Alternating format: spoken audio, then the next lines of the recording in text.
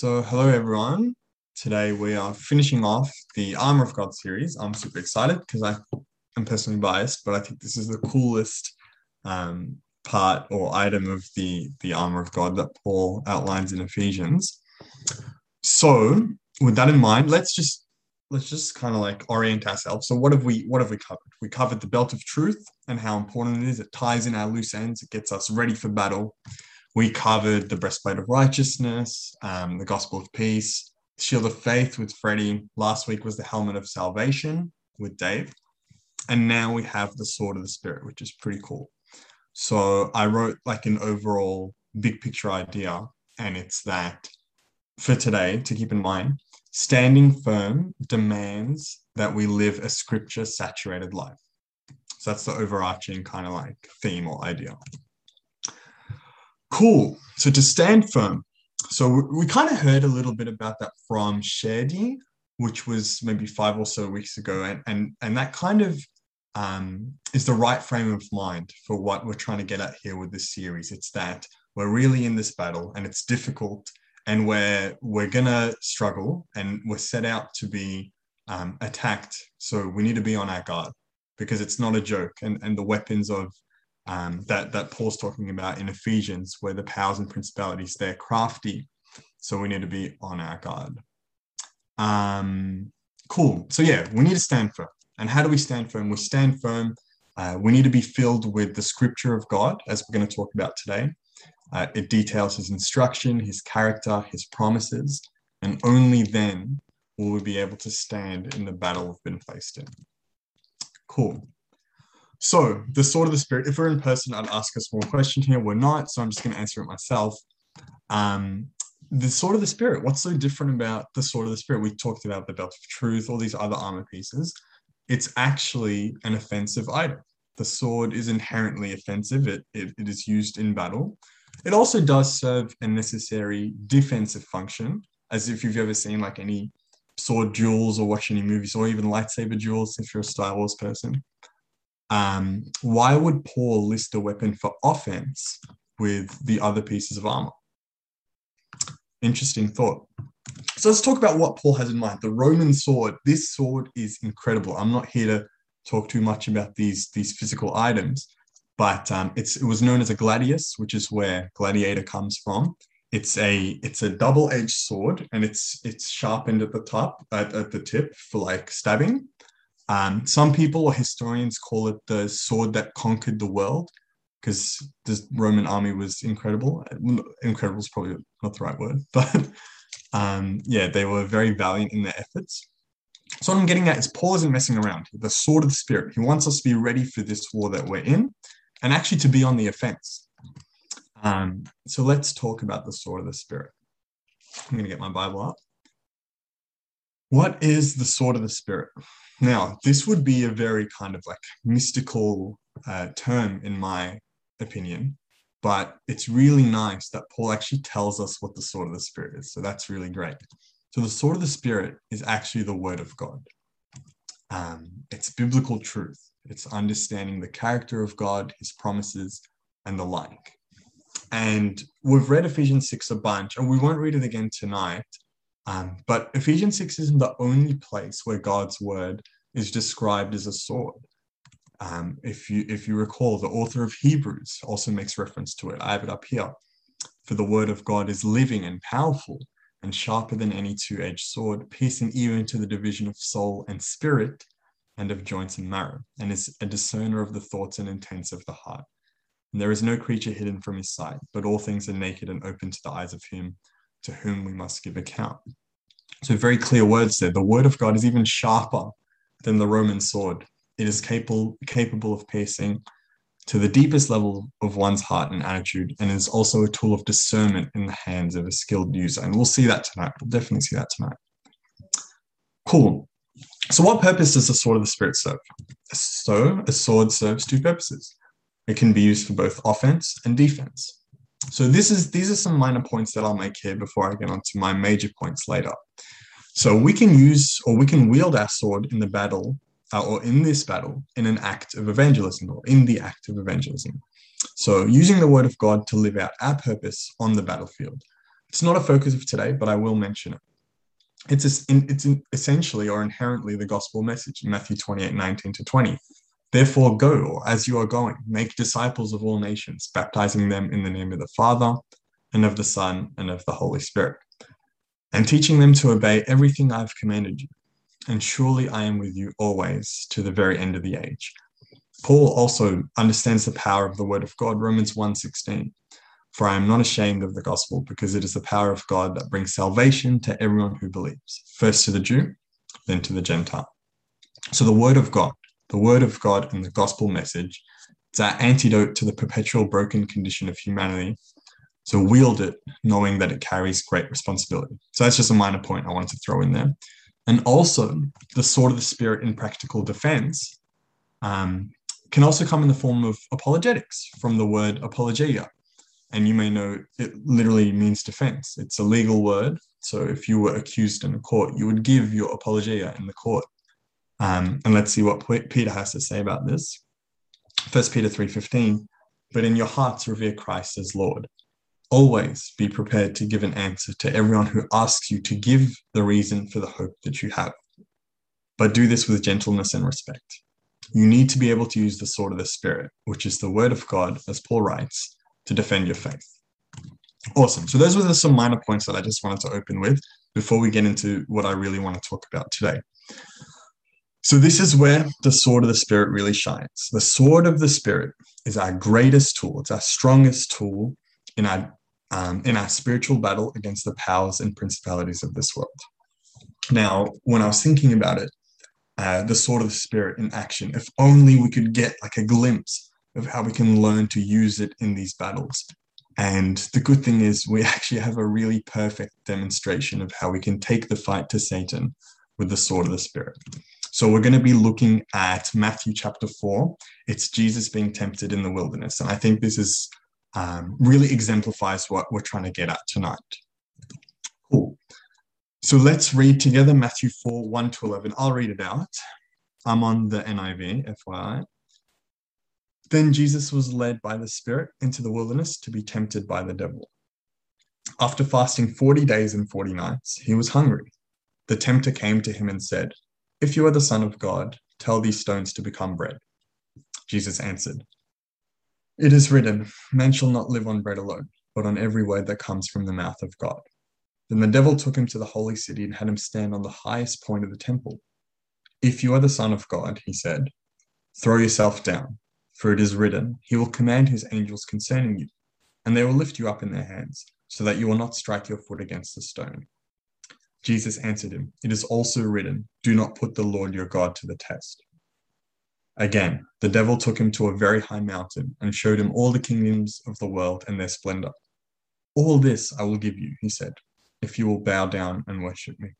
Jesus said to him, "Away from me, Satan, for it is written, worship the Lord your God and serve him only." Then the devil left him and angels came and attended him. So that was a very powerful passage, and we'll break it down here. So from verse 3, this is where things get really interesting. So the tempter comes to him and says, "If you are the Son of God, tell these stones to become bread." If you are the Son of God. What's Satan getting at here? Satan is not necessarily questioning the deity of God. I don't see it as that. He's challenging him to prove it or demonstrate that through miraculous works. What's the first thing you actually notice? Again, I would ask this in person. What's the first thing you notice about Jesus' response? In verse 4. So for me, it's actually that he responds. He doesn't just sit there and think to himself, well, like, that's obviously not true. You know, if anyone ever says anything about you, like, yeah, that's not true. I'm the Son of God. I could do that if I wanted. But no, that's not what happens. He boldly fights back, wielding the sword expertly to answer Satan with the word of God. So that's the first thing that I took away from that. How amazing is response here? It is written, man shall not live on bread alone, but on every word that comes from the mouth of God, which is from Deuteronomy 8:3. So Jesus, let me get this straight, actually. So Jesus here is being tempted. Jesus, the Son of God, uses what? He uses scripture to fight against Satan's temptation.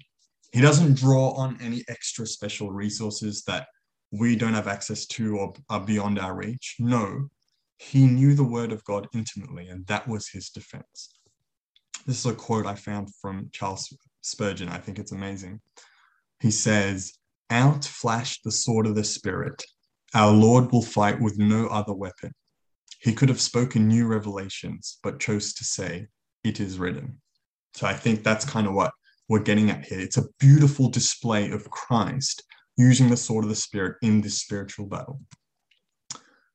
So here's where things get really interesting. Satan tries again, but he has a trick up his sleeve. He says, "If you are the Son of God, throw yourself down, for it is written, he will command his angels concerning you, and they will lift you up in their hands so that you will not strike your foot against a stone."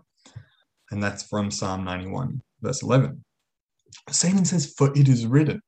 What's going on here? This should actually scare you guys. It really frightens me. The devil is no stranger to God's word, and we can fall victim to his schemes if we aren't careful. And we'll briefly touch on this later as well. Is there anything wrong with what Satan said here? He's just quoting a psalm. Maybe he reads a bit of David in his spare time. No, as Satan is, he is inherently deceitful in nature. He does not quote the text accurately. The text in Psalm 91 actually says, to keep you in all your ways. So to test God in this way was not of Jesus' way. It was not the way of the Savior or Messiah. God had never promised nor ever given any protection of angels in sinful and selfish ways if Jesus were to give in here. The text is wrongly applied because it was not used to teach or encourage, but instead to deceive. And how does Jesus reply to this? Jesus replies again with scripture, but applied correctly. He knew who he was, the Son of God, and no deceit from Satan would sway him otherwise. Do you see this though? Without being filled with the word of God, which comes from frequent encounter and meditation, easily we can fall into this trap. So we talked a bit about this last week with the helmet of salvation.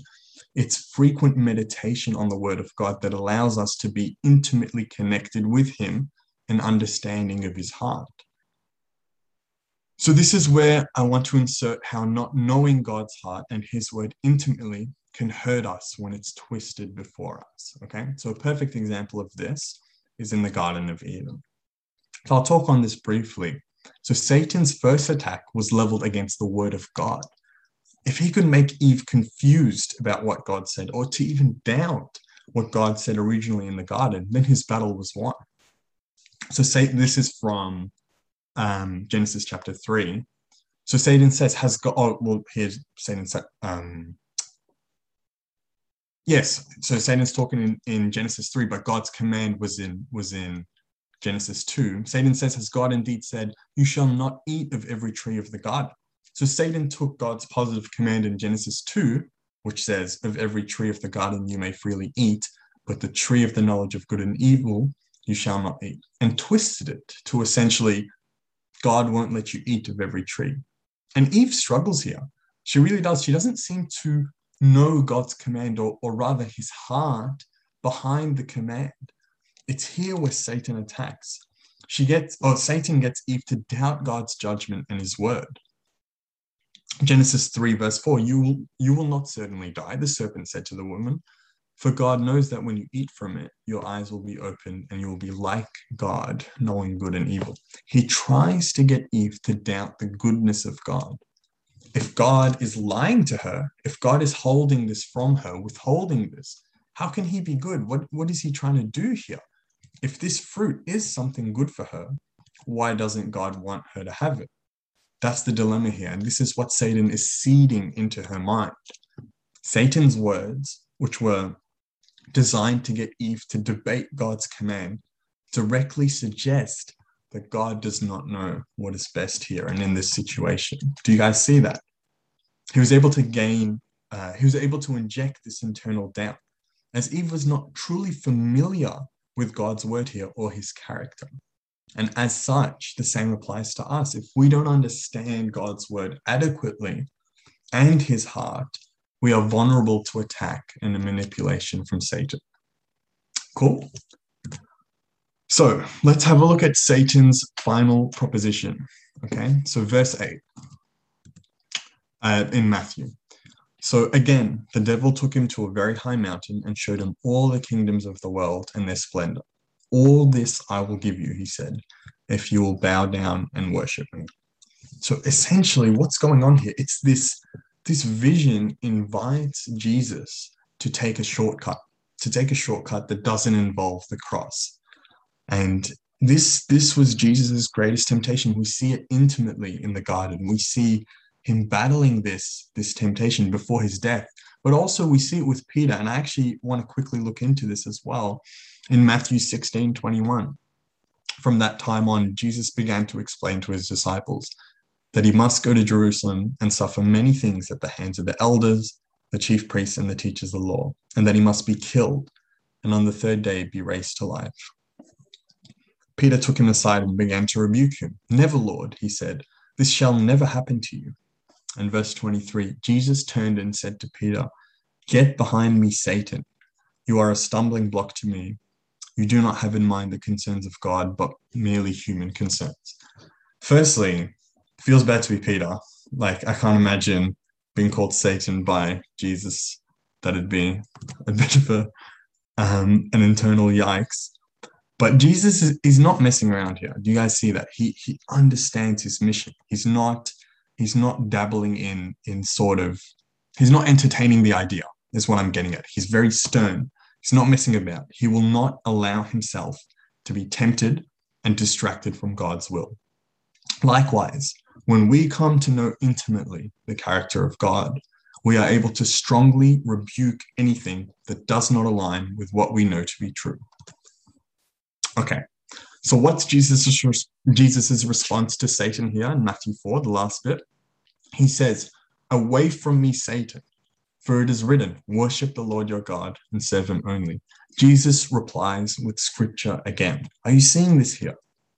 He commands the devil to leave. In the same way, we can resist the devil and he will flee from us, James 4, verse 7. It worked for Jesus and it will work for us. So verse 11 here. Then the devil left him and angels came and attended him. Jesus won. How did he win? He recognized, he understands Satan's mode of attack, and we should too. It's lies and it's deceit.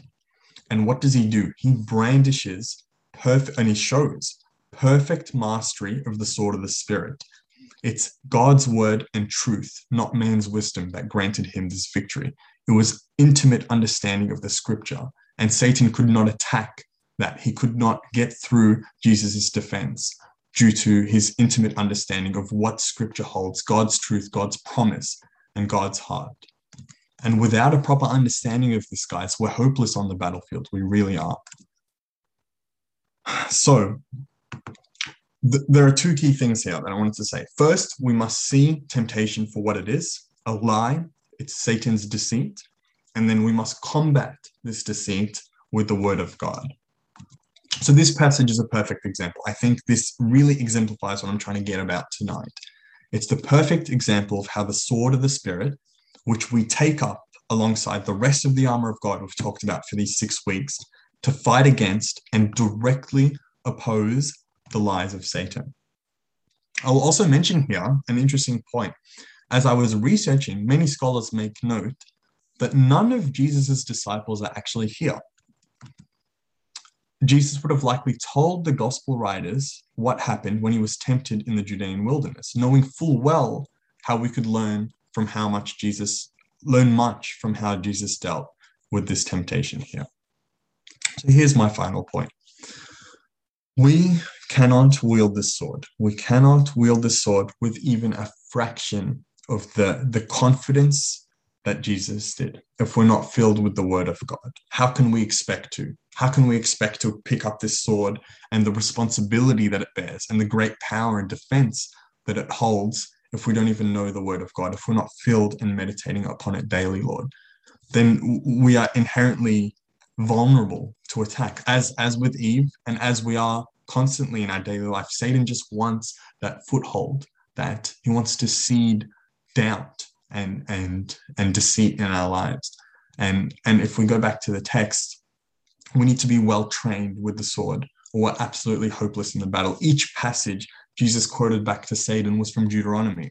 It's clear. Jesus was meditating on the scriptures daily. Psalm 119:11, I've hidden your word in my heart that I might not sin against you. Also Joshua 1 verse 8, keep this book of the law always on your lips. Meditate on it day and night so that you may be careful to do everything written in it. And also many others in the Psalm and elsewhere in the Bible. And we touched on this last week, guys. And this is the practical application. So really pay attention here.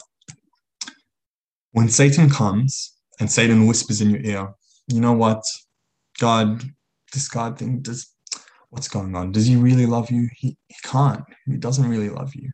You don't even entertain the thought for a second. You respond. You respond with biblical truth. You take up this armor of God, the sword of the Spirit. You say, I live by faith indeed, by the faithfulness of God's Son, who loved me and gave himself for me. You understand biblical truth. You're intimately connected with the word of God. Galatians 2:20 there. When you're just going about your life, you're having a really difficult season, Satan finds you. He's whispering in your ear, John, or insert name. God couldn't love you.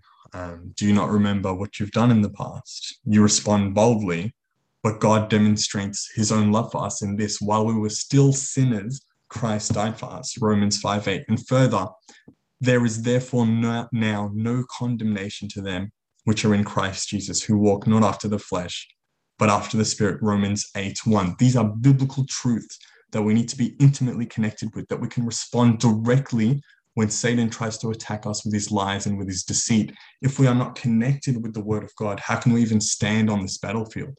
It's a real fight, guys. It really is. This is the practical application. We need to be intimately meditating on the word of God to be able to respond to Satan's deceit and actually understand these biblical truths. Cool. So any lie here, any lie Satan utters in your ear, you take before the word of God and directly rebuke it for what it is. Deceit that is intended to tear you down. Okay, this is my closing comments. We effectively resist these lies, this deceit and temptation in the same way that Jesus did, by countering Satan's seductive lies, by shining the light of God's truth upon them. Without an understanding of the word of God, we're poorly armed in the fight against temptation. We are soldiers who are unequipped for the battle. As such, take up your sword of the Spirit, and together with the rest of the armor of God that we've been talking about, the belt of truth, the breastplate of righteousness, the gospel of peace, the shield of faith, the helmet of salvation, stand firm and fight. So that's what I want to share today, guys. I hope it's been a nice finish to the series. I'll just pray and we'll finish up. Father God, thank you for who you are, Lord. And thank you that you don't abandon us in this war that we're facing, Lord, that you grant us the strength, you grant us the ability to stand in this battle, Lord. You supply us with your armor, with your character, your truth that we can use in this battle, Lord. I pray that you'd support us, Lord. I pray that you'd be with us, Lord. Bless this ministry, and I hope that these words that you've spoken through me penetrate into our hearts, Lord, and make a genuine change and encourage us to connect with your word, Lord. In your name, amen.